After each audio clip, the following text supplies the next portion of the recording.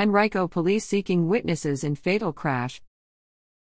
On January 31, Henrico Police and Fire responded to the eastbound lanes of the 7900 block of West Broad Street just before 6:30 p.m. for fatal hit-and-run pedestrian crash involving a pickup truck.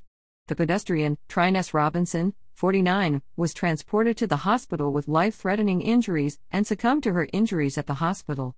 The crash closed the center and right lanes while crash team investigators collected evidence and documented the crash.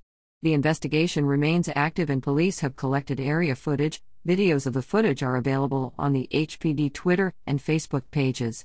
A Chevrolet pickup is believed to be involved. Anyone who was traveling eastbound Broad Street and has information is asked to call Crash Investigator Bollinger at 501-5000.